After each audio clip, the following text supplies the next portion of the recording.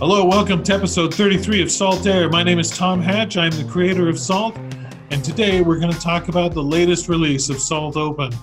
We just came out with this release and we're excited. Lots of new features, lots of functionality, and we've hit a number of great milestones when it comes to contributors and size of the community. I have with me today Megan and Kavya from the Salt team. Can I ask you two to introduce yourselves? Yeah, so my name is Megan Wilhite, and I'm currently a software engineer at SaltStack, and I've been heavily invested in helping with the releases as well, as particularly this release. Hi, I'm Kavya Chandrasekhar. I'm a product manager for the Open SaltStack team. Thank you, Megan and Kavya. So I want to start by talking about some of the community milestones that we hit here. We've had more contributors in this release than we have in the past. We passed 3,000 total contributors to SALT and hit our 100,000th commit to the project. Overall, SALT continues to be a massive community, and we have so many people who are out in the wild using SALT for so many different things, and it's been really exciting to see the contributions continue to roll in at a pace that continues to grow year over year. Now, before we dive directly into the release, for some of our viewers, I want to cover the full SALT ecosystem really quickly so that we know what we're talking about when we talk about SALT's software releases, as opposed to some of the other pieces of software that we distribute as a company. When we come back and we look at SALT, that really is the red box that you're seeing on the screen here. SALT itself is the agent and agentless control over devices, as well as the SALT master. And so what we're looking at here is the fact that that open source foundation is what everything that we produce here at SaltStack is built on top of. Without it, we wouldn't really exist. And so above SALT is where our enterprise components exist. The operations framework and the command and control center is where we have our new security products and our more advanced role-based access control systems, as well as a much more robust API that allows you to interact with SALT at even greater scale than you can from an open perspective. And so we're going to be zoning in on many of these core open pieces of functionality today. Now, the open source software is where our configuration management engine is, our event-based management system, and all of our different operating system support components exist. Some of the things also that we're excited about in this release have to do with advances in our agentless technology and more functionality around what we can do with SALT's event bus and beacon system. But for this SALT Air, we're going to be focusing on a few key aspects of the release. There's a lot we're not going to talk about. This is a big release, but we do want to focus on a few core things. Now, moving forward, I want to pass the time over to Kavya, who's going to give us a few more highlights about the Fluorine release of SALT. So let's look at some of the exciting details about the Fluorine release. So these numbers, they tell a powerful story of how our SALT community members, they've been working hard in driving SALT ahead. So this 300 plus community members were very pivotal in submitting more than 1,000 PRs or pull requests. There were also about 967 merges and 216 bug fixes. So when Tom was talking about how big of a release this is, these numbers prove the point. We would also like to take some time to thank our community members, especially these three who've made a significant and impactful contribution to SALT and have also had a positive influence to the community. Cedric, Mircha, and Michael. We also have our top 15 contributors list to the SALT repo, which will be coming up in our Fluorine release blog, and the link will be shared along with this video. Now I'd like Megan to talk about some of the exciting features for the Fluorine release. All right, yeah, so there was a lot that happened in the Fluorine release, particularly in terms of NetOps. There was more than what I'm going to speak to, but here are some of the emphasized features that were added. There was a netbox execution module that was added in the previous release, but there is currently now more features added. And there's also a netbox external pillar.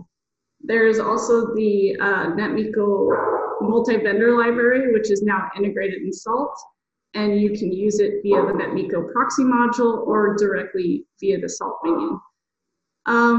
We also have added support for a couple of new switches. There was the Cisco switch, which you can previously already support, but it was previously supported via SSH methods, and you can now support. It's now supported via the NX API. And now there is also support for the Arista switches via a proxy module as well. And in terms of chatbots, there is the Google Hangouts module, and so you can now use the execution module to interact with Google Hangouts.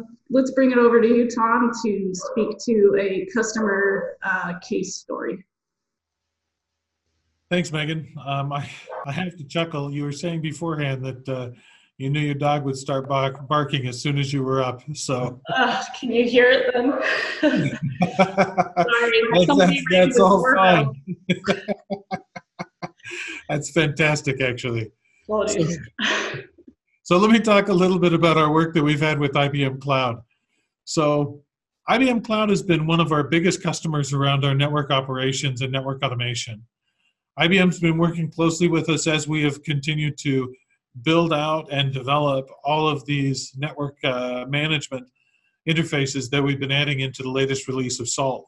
And this has been a really exciting thing for us.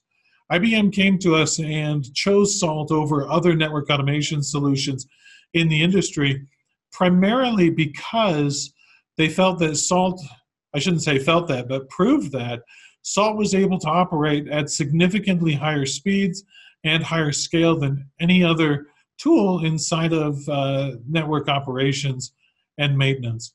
They came back and said that even if they were using other tools, they felt that SALT would literally shave years of work off of that team and enable them to have up-to-date, compliant, and secure configurations and patches on all of these network devices.